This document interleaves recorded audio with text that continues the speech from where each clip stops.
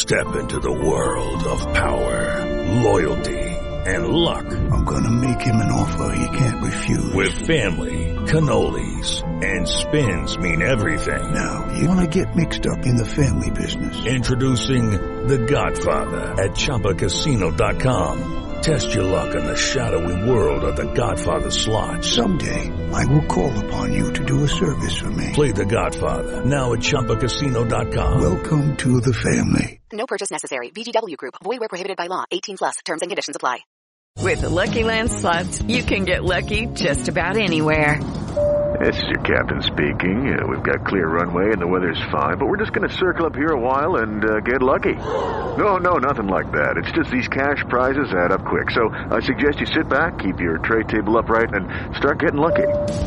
Play for free at LuckyLandSlots.com. Are you feeling lucky? No purchase necessary. Void where prohibited by law. 18+ terms and conditions apply. See website for details. It is Ryan here, and I have a question for you. What do you do when you win?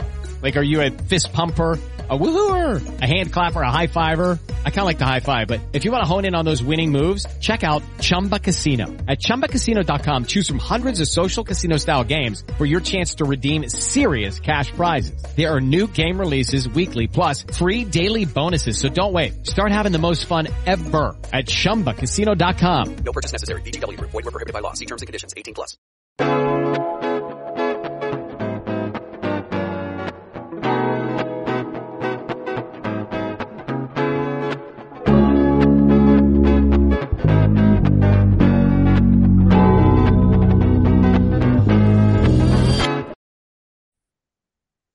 Hello and welcome to the penultimate episode of Rugby World Cup Weekly as we look ahead to the big one, the final. It's an old rivalry renewed as three-time champions New Zealand take on fellow three-time winners and defending champions South Africa.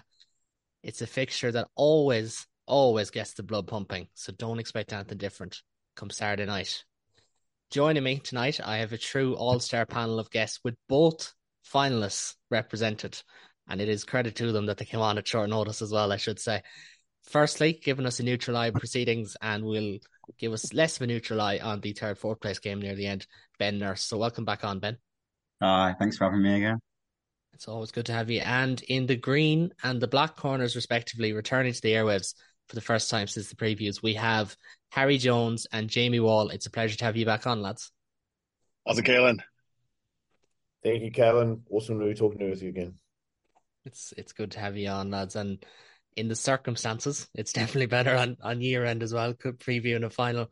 Harry, I'll start with yourself because we're recording now. It's Thursday evening here in Ireland. So first and foremost, whereabouts of the nerves as we speak? 7 parts of me feel really confident, but one part of me is upchucking. So we obviously we're the underdogs. All Blacks are always the favorites in every match they play. But this is, one of those 50-50 matches where you can kind of imagine anything happening. And it feels like this World Cup is waiting for one really big thing that blows everyone's mind. So, yeah, that one part of me is a little bit jumpy. Yeah, that's understandable considering how the proximity we have to the game. Jamie, you weren't the most confident when we spoke back in August, but surely now 80 minutes away, you have to have at least some bit of confidence that it could be your time. Yeah, you're on mute there, Jamie. Sorry.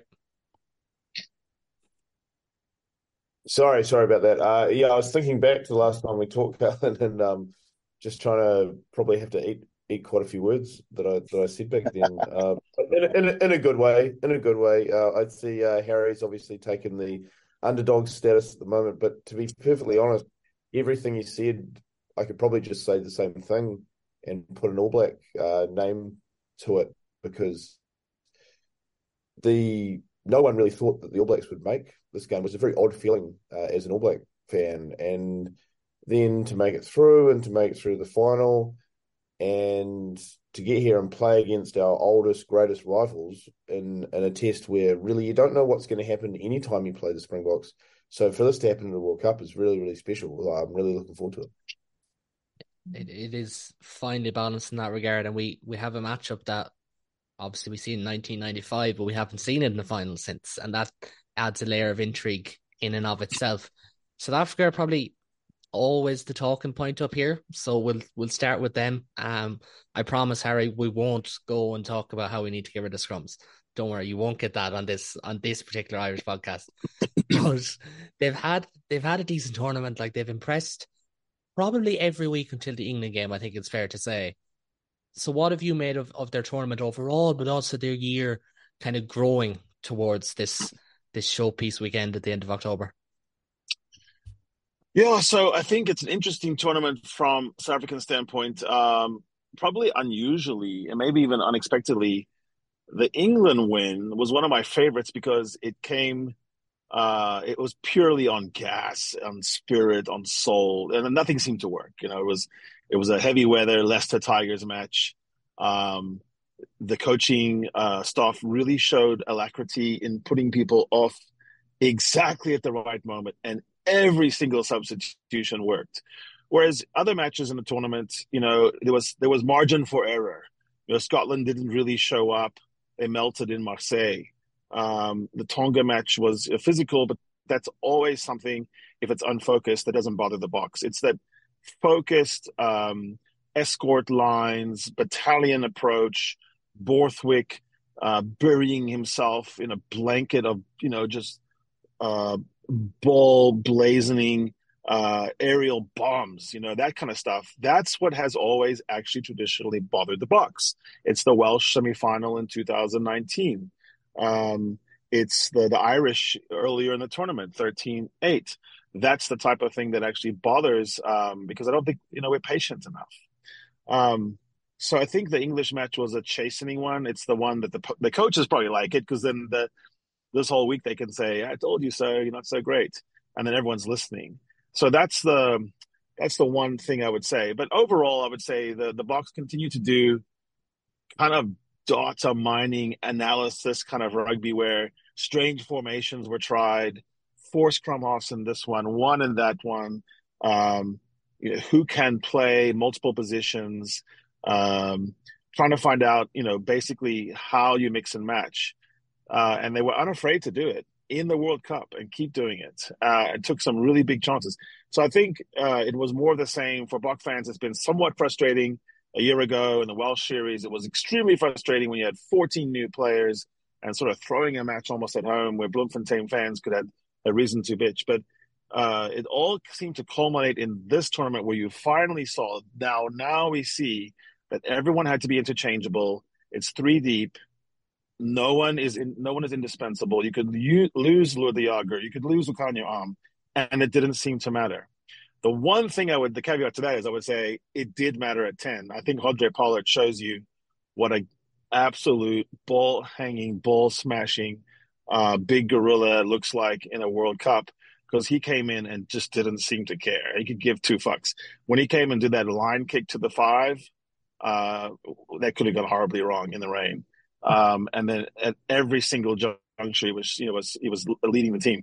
And I almost started to wonder if the kind of humiliation of not picking him and having him as 33A sitting there twisting in the wind was part of a lesson that no one's above the team. The only one above the team is Rossi, of course. But no, like every all the players. And I think that's what I got from this is that the battle-hardened team, equal minutes. Etzebeth has been a little overplayed, and maybe Pieter-Steph du Toit, but no one else. Kind of ready to go. But like Jamie says, who knows what's going to happen next? Nobody knows. Yeah, absolutely. And that's I suppose, the big part of finals. You actually don't know what's going to happen. We previewed to death and continue to tune in for the rest of this, of course. But you don't know what's going to come up. And Jamie, like from your perspective, South Africa, it feels like they've grown into it. They were certainly given the respect by Ireland and by Scotland and by England and by France. But eventually good teams just find a way to get it done. New Zealand are no different. We'll talk about them in a minute. But that's kind of the theme of South Africa's World Cup. Good teams just get there eventually. Yeah, well, I mean, with all due respect, it has taken a while for them to get there. We saw this sort of tinkering with the bench and the selections that have happened, way back, from our perspective anyway, back in, what was it, June or August or July, or when they played at Mount Smart and they came out with their funky bench where they picked their reserves on to start, and they brought their guys on after, half time, and it was too late, and then they sort of got it right at Twickenham, and now they're still, you kind of get the feeling that it's just a constant alchemy that's going on. Rassie's got his whole persona that he needs to keep up, and obviously it's something that South African fans have clung on to quite heavily. I'd love to know exactly how widespread that all is, because from my perspective, or from New Zealand's perspective, they all think he's a genius. And don't get me wrong, he's obviously a great coach. Any guy who can motivate a team to go out and do what they do is a great coach. But I just wonder how many South Africans actually buy into the method to his madness, if you know what I mean. And so that's been a fantastic narrative to go through. But the proof's in the pudding. We're talking about a World Cup final that the Springboks are in, and it's great. And the fact that he's got there, or that they've got there, by constantly changing things, by thinking ahead, is quite cool. It just goes to show that there's no tried and true method to Test rugby. Because the All Blacks, I guess you could say, have kind of gone the other way. I know we're going to talk about the All Blacks in a minute, but that victory over Ireland was built on kind of going the opposite, and that, it's just, let's keep everyone, all our key players on the field as long as possible. Whereas the Springboks have gone, no, let's start hooking guys at half time. Sorry, after half an hour in a World Cup semi-final. And so it goes to show that both things work, which is exciting. It's exciting. Who knows what's going to happen on Saturday, just in terms of what players are going to come on and win. Yeah, absolutely. And that's the benches, and I've said it the whole way through this tournament. It's become a 23-man game now more than ever. When we talked about Ireland, South Africa, for instance, the bench was so important. Ireland, New Zealand, just giving Irish examples here, but even South Africa, France, and how people thought, Jesus, after taking off Khaleesi after 40 minutes, that's a huge mistake. But Quadra Smith goes out and tackles everything that moves. And it eventually, his fate is paid off. And New Zealand, as you said, Jamie, kind of gone about it a different way. They've rotated when the time was to rotate. They've kept their big players on the pitch for as long as possible. You could question, are they as much of a 23-man squad as, say, people said Ireland and France were? But then at the end of the day, New Zealand are trusting guys who've been there, done it. If you're asking Aaron Smith to go 80 minutes, he's got 2 World Cup medals. Yeah, that's exactly right. I mean, part of me is wondering why on earth NZ Rugby have let Aaron Smith go. He's playing just as well as he always has. I think he could probably keep going till he's about 45 at this rate.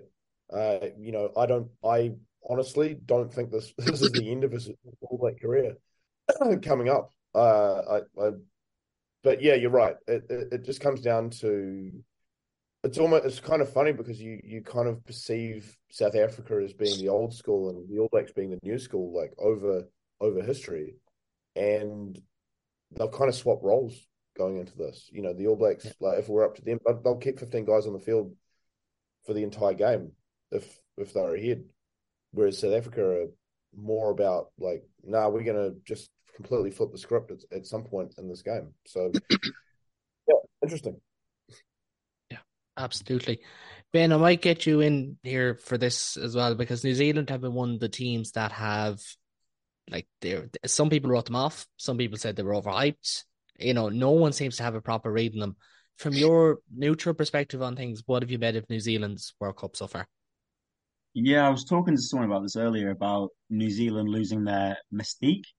And I agree to a certain extent. They've lost some of their mystique from the glory years of 2010 to 2016, sort of.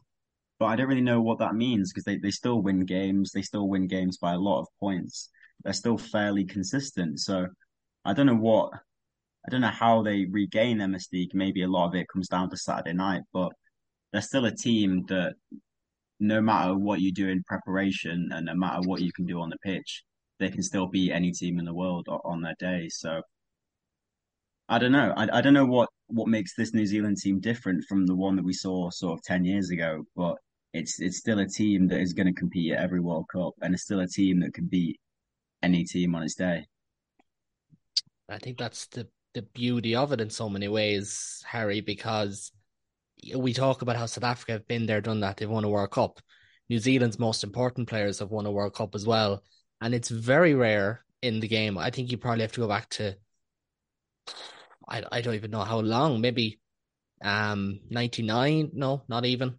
Has there ever been a final where you got so many World Cup winners on the pitch, and that could literally define how it goes? Yeah, before the tournament started, I actually did a color by color schematic of all the teams, and it jumped out at you that the black and the green had more prior cuppers, so 2 cuppers and then 3 cuppers, as I phrased them. They got a 4 cupper too. But that idea of having been there, the idea, like John Smith says, having been in the dark room and knowing where the light switch is. Sam Whitelock knew which ruck to attack at the end to get the whistle. Faf de Klerk knew which ball to rip. Exactly how and when, and that type of, under the hot lights. I mean, look, for me, New Zealand, the All Blacks, they have athletes that can just do things that others cannot do in those moments. Artie Savea can just power through a tackle and then another tackle. Mark Telea cannot be found. I mean, he has some sort of invisibility cloak in tight spaces. I don't even know how that guy slips those tackles. Those things are just true. And so in those moments, Richie Maunga can put a foot on the gas like no 10 in the world. There's little things like that, I think, that you see. But maybe more importantly to me, the All Blacks have just kept growing in the tournament for real. Like, I think they just kind of marched up. They were loading. I'm not sure if someone was putting lots of reps on them, but they just seemed to get, better as the tournament went on. So, yeah, I mean, there's just no way around it. They know how to win these things. A lot of Crusaders in the team as well that, do that every year as well. So maybe to Jamie's chagrin. But, they're proper killers in a tournament.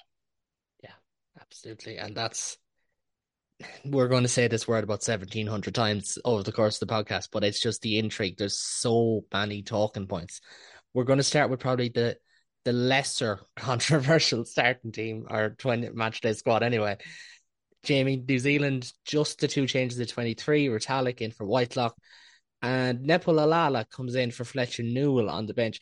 Now, people may remember we touched on New Zealand's props and their improved scrummaging when we spoke before the tournament. Granted, Lalala isn't coming in to start, don't get me wrong, but definitely a talking point considering they're going up against Oxen Che, and it's going to be very important, whoever comes on in that role. Yeah, obviously you saw how important the scrum, or how crucial the scrum was in the Springboks England semi-final. So I feel like this is obviously something that they've done a lot of analysis on and figured that Nepo is probably less likely to drop his knee or his elbow to the turf in a crucial moment. Which, I'm not going to tell you that I know more than the All Black coaches right now, but to be honest, like the changes that the All Blacks have made are pretty cosmetic. Retallick coming back in was always on the cards. He was always going to start in a World Cup final. The one change that I am still kind of scratching my head about, because it didn't really match up with our narrative of the way the tournament was going, was Samisoni Taukei'aho coming back onto the bench in place of Dane Coles. We thought that, firstly, Coles was playing, good football. He's a veteran. You want him out there when the shit's going to hit the fan, if you know what I mean. And Taukei'aho was, after like a really breakout season last year, was going to be sort of had fallen away a little bit. Cody Taylor had obviously been playing some great football, and that Coles was going to get this moment to finish his career, because of course he's retiring after this World Cup. So that's the one I'm still kind of scratching my head over, because it doesn't really make much sense. In saying that, though, the rest of the All Black team is as predicted. Opposite of what the Springboks have done. So not a particular amount of surprises. It's been telegraphed since back when they played their first game of the season. Yeah, and for people who may not have seen, friend of the pod, Hugh Griffin did a good piece breaking down both sides and how their selection has kind of been shaped. South Africa, as Harry said previously, have kind of gone for guys who can plug and play in every position. New Zealand have molded a 23 over the course of this year and the end of last year. They found what they wanted and they looked really well gelled, especially in the last two games in particular. Harry, on that New Zealand 23, I suppose putting on the Springbok cap, what would you be looking out for there? Because obviously our mind always goes to Will Jordan and Mark Talay and guys like that. But they're more than just that. They're more than just two or three players. They are a very dangerous team, probably from 1 to 23. They are. And actually, this vintage of the All Blacks has actually never been bad on the attack. When you go back and look at 2010 to 2017-ish, that glory day, heyday, the aura, the mystique, it's the same statistics on attack right now. It's the defense that's different. It was harder to score tries against the old All Blacks, and these All Blacks do leak. So immediately I go to the midfield and say, even while Jordie Barrett and Rieko Ioane are fantastic athletes, and Mark Talay is a wonderful attack, when you can turn them and their soak defense, because they soak up a lot of tackles, they chop, they don't come hard, they're not stinging you like a lot of defenses, and certainly not like the Buck defense. That's an opportunity. That being said, Beauden Barrett, who I've always called Beauden Bok beating Bastard Barrett's 5Bs, he's kind of back, right? So he's actually covering up a lot of ills. Damien is slotted in there to come in as well, and he's always troubled the box when he can keep the ball in his hands. So there's problematic there, but I would think you would have to, as a Bok, you'd say, put them on defense, because that's a highly attacking team. And the one chink in the armor is that they've leaked more points than the top All Black teams of history. The other thing is, I would say that midfield looks like a real cataclysmic clash between Jesse Kriel, David Delende, Rieko, and Jordie Barrett. And Jordie Barrett is, like I said, I think in schools he was a crash tackler, but he sometimes goes for that. So I think there could be some subterfuge there, some opportunities. In the scrums, I would think there's nowhere to hide. You can never hide because of the bomb squad from scrummaging. So you can't just have your best scrummagers and then decent ones. The decent one gets found out. So I would suppose that's one area. But as far as the rest, I mean, my God, what a lineup. And Dalton Papali'i getting the start. I thought, I actually, Jamie, I was wondering if it would be Blackadder coming there. It's just odd maybe that he comes back in. He just seems designed. He's such a work rate guy. And then Stabasoni, you would think on the line out that could be something, because Jean Klein as well as RG's in. So, even the second off hooker has to throw it against two towers. So that would be something you'd look at. And maybe I'd trust Dane Coles more on that throw at 78 minutes. You want to weigh in there, Jamie? Yeah, I 100% agree on obviously just said my piece on Colsey and why you want experience out there at the 78th minute. But I mean, to me, it's interesting you brought up the midfield battle, because I've always thought that those guys are just going to cancel each other out. You've got very similar players in Jordie and Delende. Jordie's, for me, is obviously got the offloading ability and probably a couple more strings to his attacking bow, whereas Delende is very much I don't want to say he's a one-dimensional player, because he's obviously he's fulfilling a role that they want him to do. But he scored a really nice try in that quarterfinal. But he's just a big physical presence that they want to be just moving up the field, whereas Jordie just kind of has that ability to maybe counterattack a little more and things like that. And Jesse Kriel and Rieko, again, very like similar players, different body shapes and everything. But I think that if either of those two departments can start getting an edge over one another, then that might make or break. I really do think that. But in saying that, though, I mean, I had a look at the stats the other day, and just confirmed what I was remembering, which was good. is that these are two high-scoring teams when they play against each other. If they want to win, Jackson Enebar has come out and said that they have to score at least 30 points. In their last 5 tests where they've beaten the All Blacks, they've had to score 31 points in order to do it. And those are close games as well. The All Blacks, when they've been beating the Springboks, have been scoring 28. So, we can talk about what's happened before in this tournament. We can talk about what's happened before in the season. We can talk about what's happened before over the last 3 years. But really, when these two teams meet each other, and this is the same thing going back over history, they turn into different teams. They save their best for each other. They play they have the ability to turn into, the Springboks, who we think are a kicking and scrummaging a team, turn into a running team. The All Blacks turn into a conservative team. That's just the way it goes, and it always has over history, and that's what I love about this rivalry. It's hard to know if New Zealand, South Africa is the definition or the antithesis of styles make fights, because we always talk about it being one way, and it does kind of go the other way sometimes when you think of the more memorable games in particular, and you just love that. As a neutral, I'm not fully neutral. I'll throw that out there as a Munster supporter with Sean Plain and Jorge Snyman, but as a neutral, that is what makes games like these all the more intriguing, because there is just that element of, well, if South Africa turn on like they did against France, we're in for a much more open game, but there's no better team for an open game than New Zealand, who showed that against Argentina and to a degree against Ireland. Then at the same time, New Zealand tackled everything and made no mistakes against Ireland, and that was another factor of that game, and so on. We'll move on to the South African team, because 1-15 is probably as expected, but they've only gone and done it again. They've gone for the 7-1. Cobus Reinach and Manny Limbach drop out of the match day 23 altogether, with Faf de Klerk and Handré Pollard starting.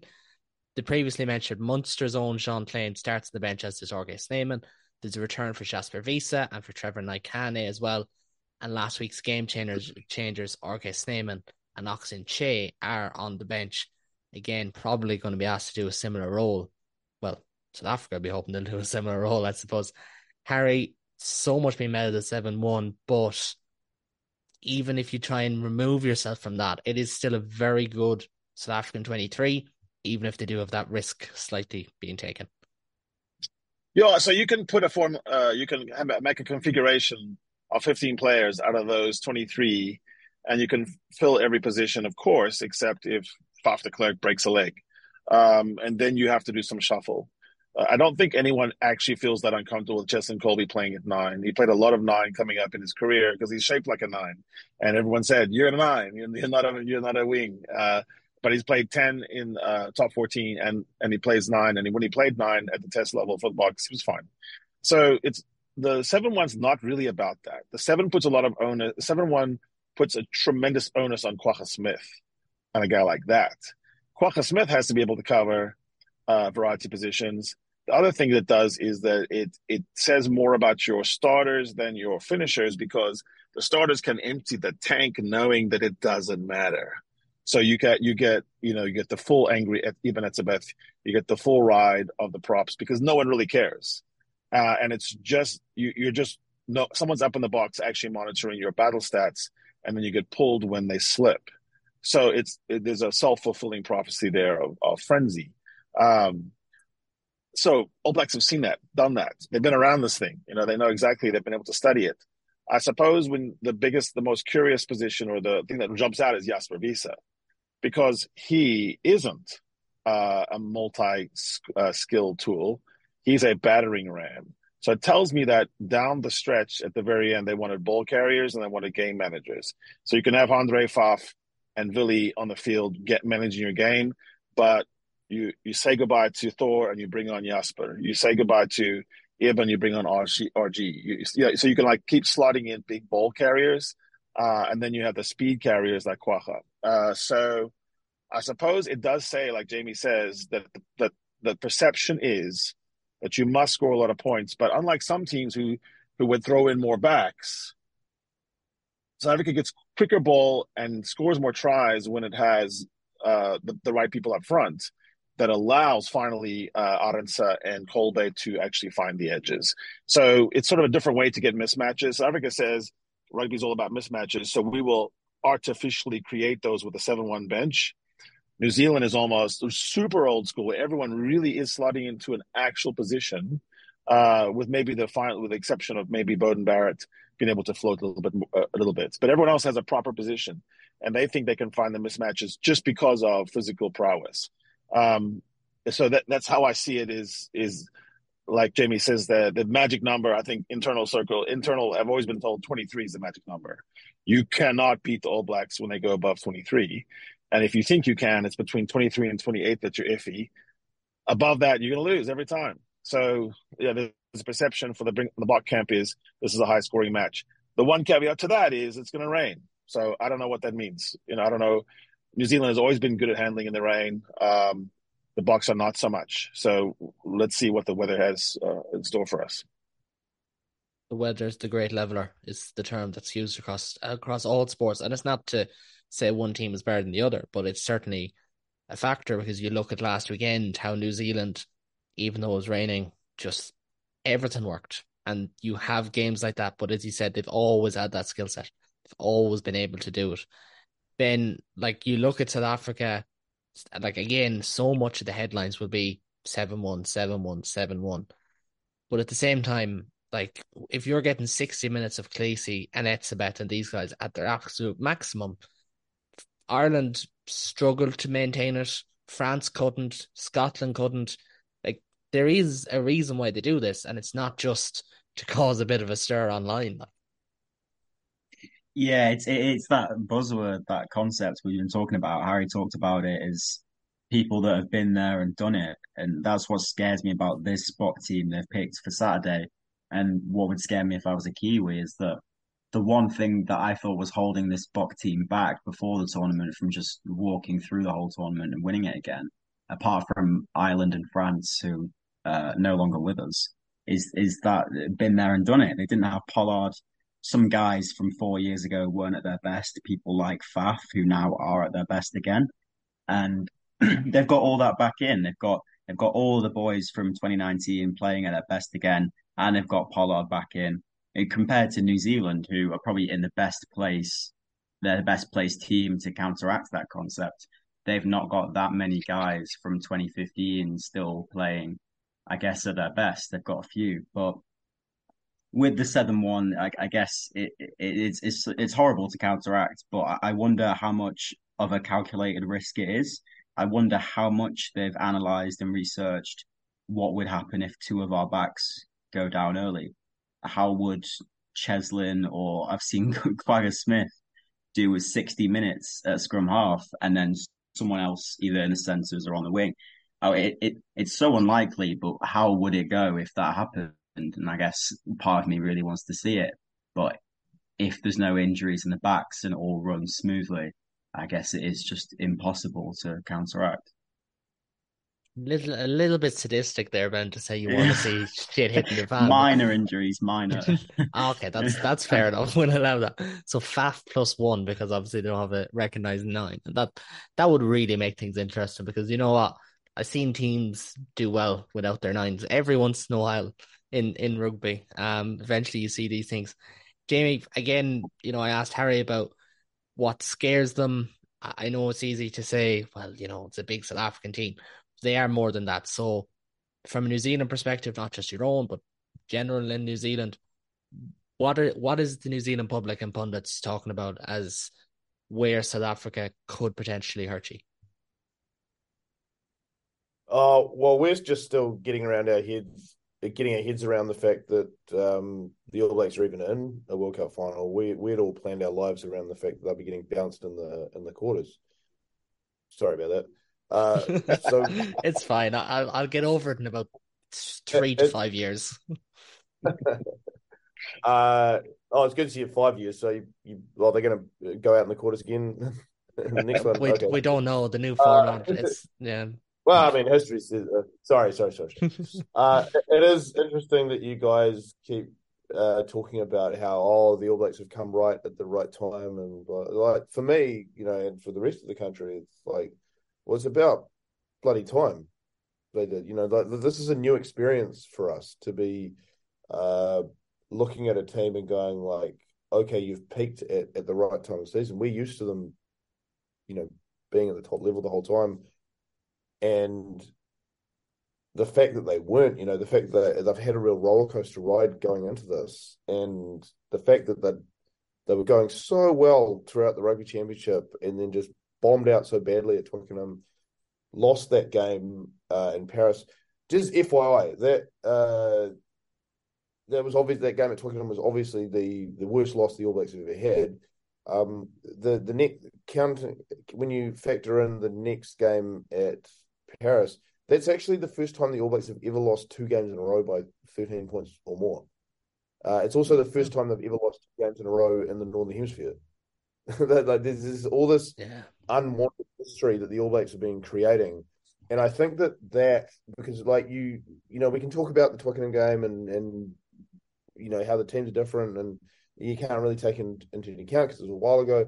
But I think the fact that the All Blacks again created another chapter of their history that they don't want to have by losing as much as they did, I think that's playing on their minds a little bit. They want to rectify that, and they want to do it against a very similar team to the one they played Twickenham, and obviously they've picked one.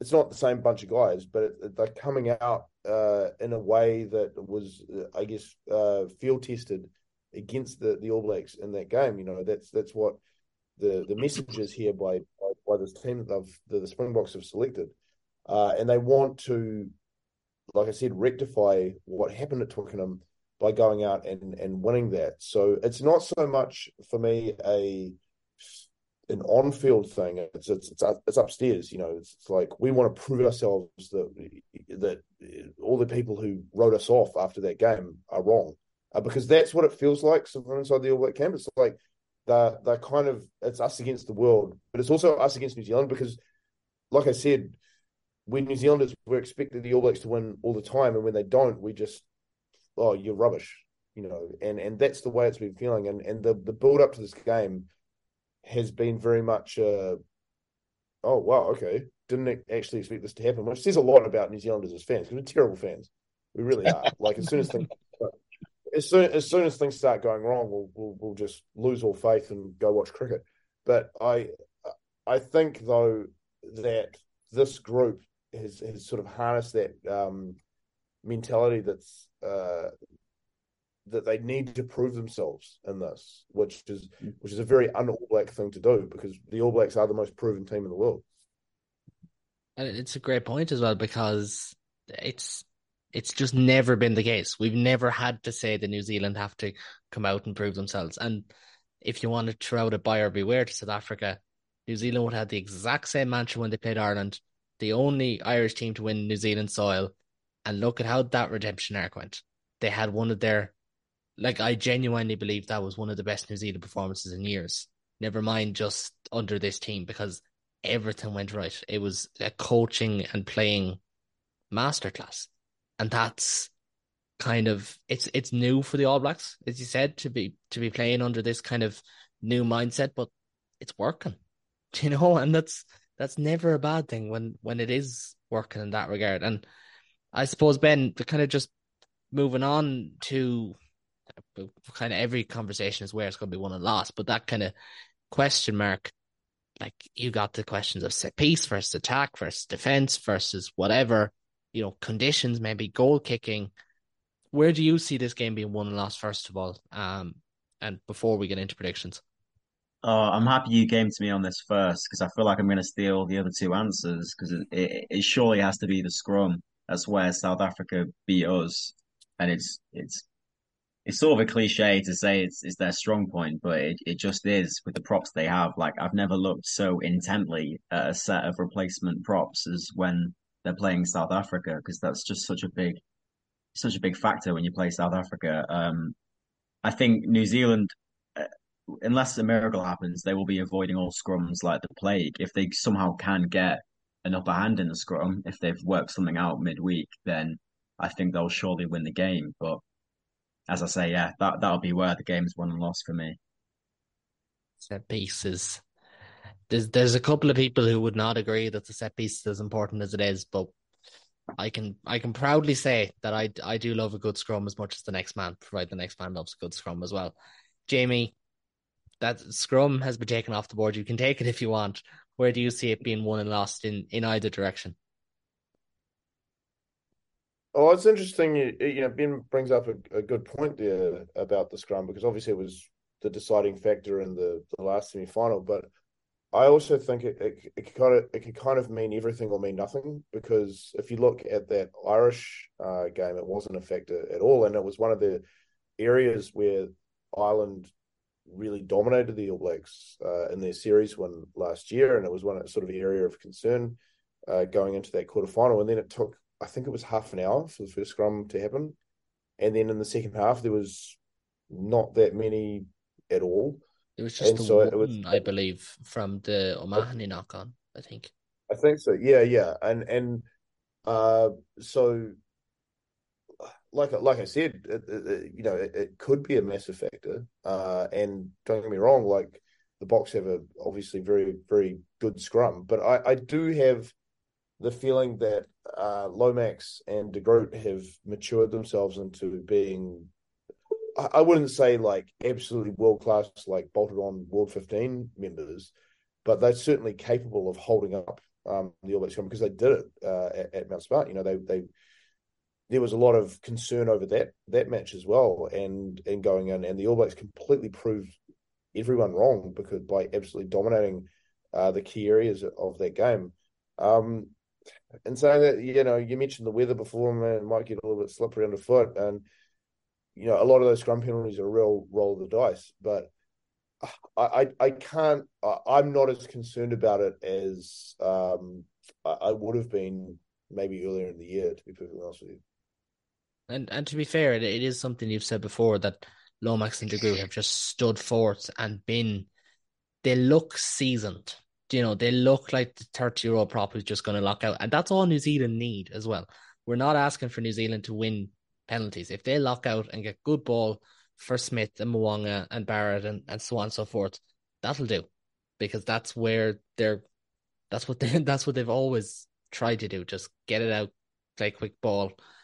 Harry, I'll come to you for this one. Like, obviously set piece is going to be a big talking point. Is there anywhere else that you can see could potentially sway the game? Yeah, I mean, in my heart of hearts, I think these teams are less dissimilar than people say, because when you look at it a different way, I mean, Rieko Ioane and Jesse Kriel do have some similarities. Willie LaRue and Rieko have similarities in how they celebrate after matches. There is a bit of a similarity in how the wings play, in that they're so slippery, especially Talea and Kolbe and Arendse. Willemse is very much like a Beauden Barrett, a young Beauden Barrett. He loves to counter. And he's got incredible speed. When you look at the packs, those are properly constructed packs. He has some generational talents in there. You have a guy like Pieter-Steph du Toit. He could be a Kiwi. You could just look at him and say that could be a hard-working blindsider for Kiwis, for the All Blacks. So in a way, I'd say it's moments that seem to always turn this rivalry. It's like big moments that then blow out. So sometimes you'll see a scoreline where someone wins by 10 or the other way, and there was nothing in it. So I think this match gets won by, 10 to 12 by the All Blacks, or by 6 to 9 by the Springboks. But up until 60, it was drawn. There was nothing in it. Something happens, an intercept, a bouncing ball that goes the wrong way. The dangers for the All Blacks, really, to be honest, are cards. They get carded too much. They get carded once a game. And that's happened in this tournament too, whereas the Boks have got only one card. That's going to be a killer.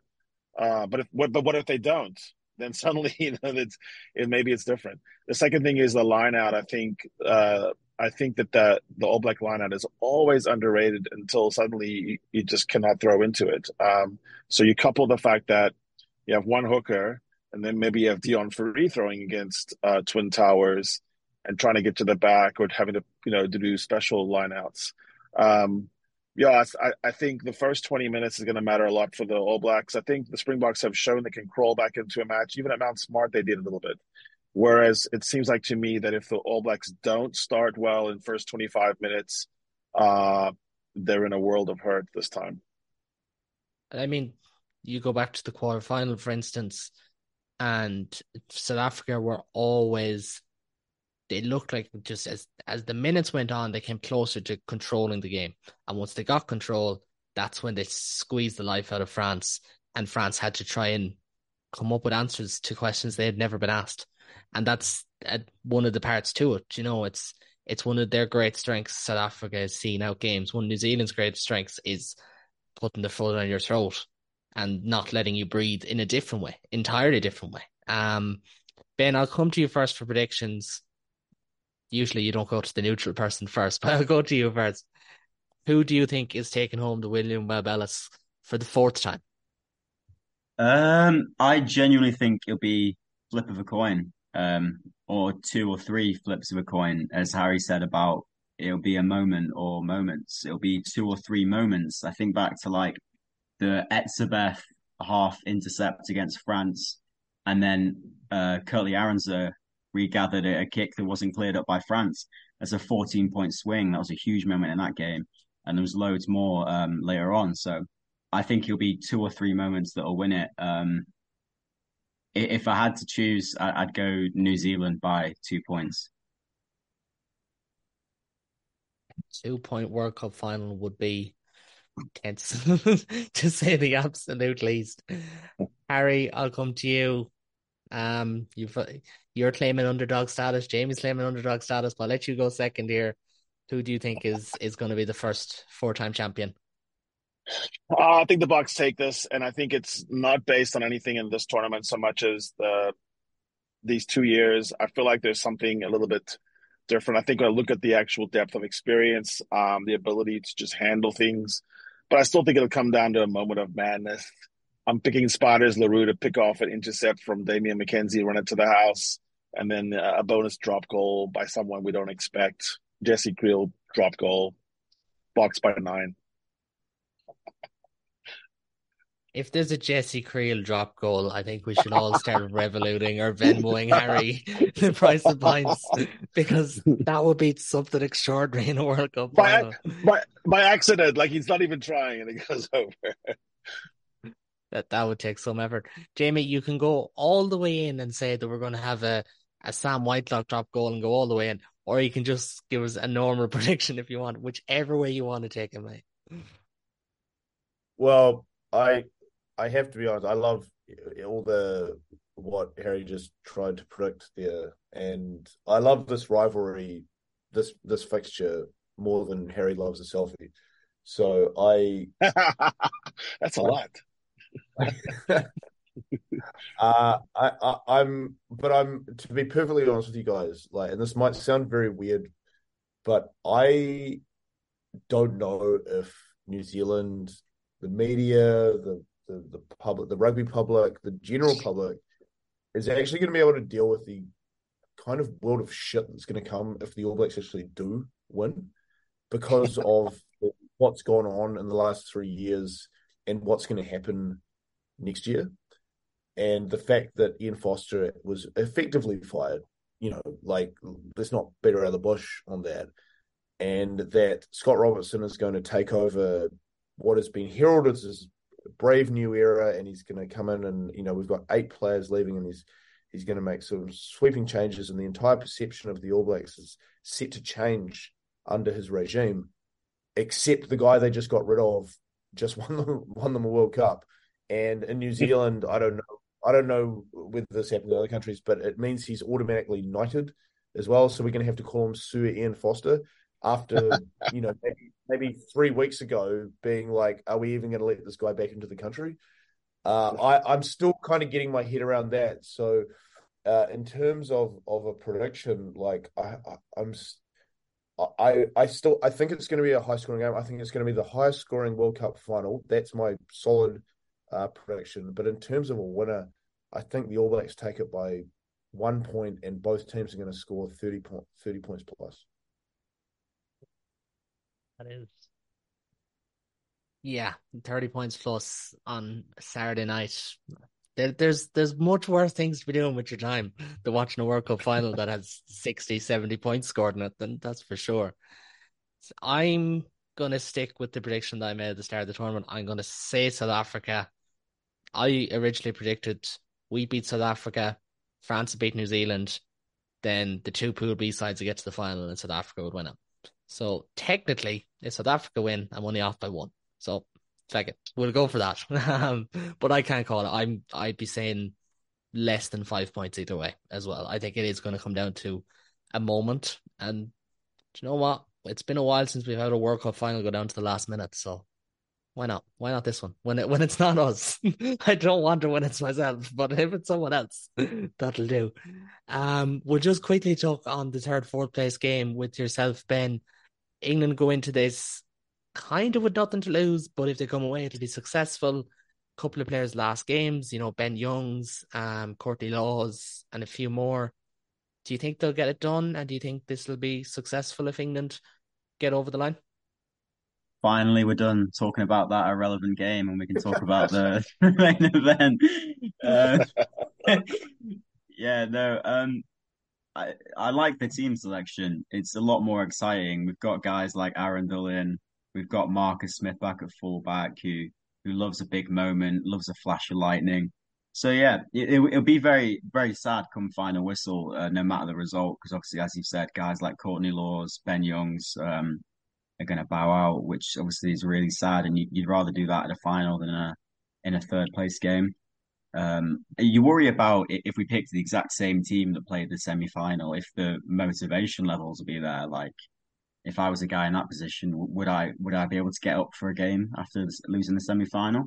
So it's nice to see some new blood in there. But yeah, I think it'll be a tense game. I don't think either side will run away with it, and I think it'll be an interesting game to see how Borthwick wants to play if he keeps the job for the next 4 years or so. And it'll be an interesting game to see if Cheika wants the job for 4 years or so in the future as well, I think. I won't lie. I don't want to see a tense, tight game. I want to see open, expansive rugby that finishes 50-all and justifies no other televised rugby at the exact same time. Well, Steve Borthwick is our coach. I would as well, but we have the Leicester Tigers coach, so I wouldn't dream on it. There's that side of it as well. Harry, Jamie, just your quick thoughts on this one. I'll start yourself, Jamie. Who do you think is taking third place? Well, I like it how Ben described the English team as more exciting because, like, honestly, watching my lawn grow was more exciting than what I watched last week from a New Zealand point of view. I'm sorry, I have to say it, but the general view from down here was that 70 minutes of that game was just fucking shit, man. Like, I don't know what you guys think rugby is, but, like, it's not that. Like, not for us anyway. Don't get me wrong, like, England did really well to get to where they were. And I think that given the turnaround, as someone who can sort of appreciate like a team that needed to step up when it counted, I think they probably deserve to finish third. In saying that, obviously, like, I've got a lot of time for Argentina. I think they've battled away against the odds in a system that's designed to not help them. But I honestly think the Pumas just have more firepower. Like, when it comes down to it, if you want to see a game where tries are getting scored, like, the Pumas are the ones to do it. They've got really good, exciting players, and it's been so long since anyone outside of Owen Farrell and the English backlines touched the ball that I don't know if they know what to do when they get it. That's fair. Harry, I'll come to you finally. Ben mentioned potential, semi-final hangover could apply to both teams, really. How do you see it going? Do you think England will step up? Do you think Argentina will step up in this one? It's sort of a team of repressed emotion, except when the other team doesn't knock on England, versus the team that has no control over emotion, which is Argentina.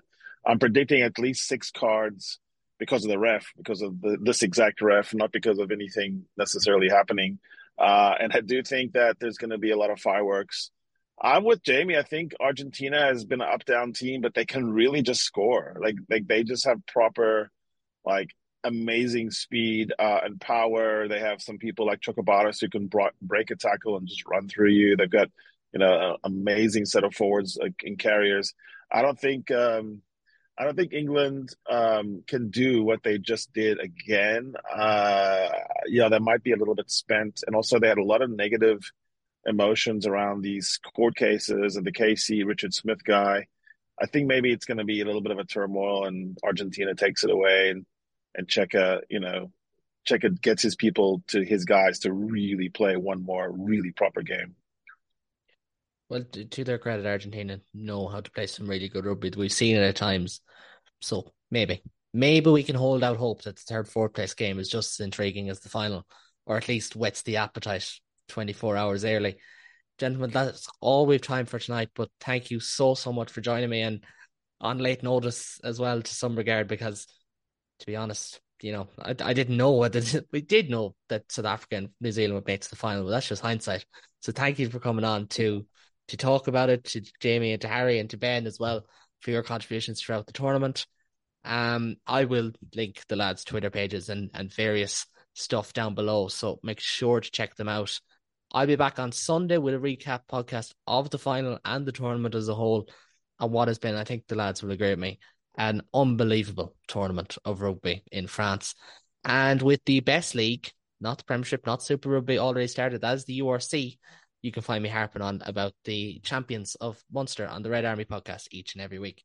So as always with this tournament and with everything, thanks to everyone at home for listening.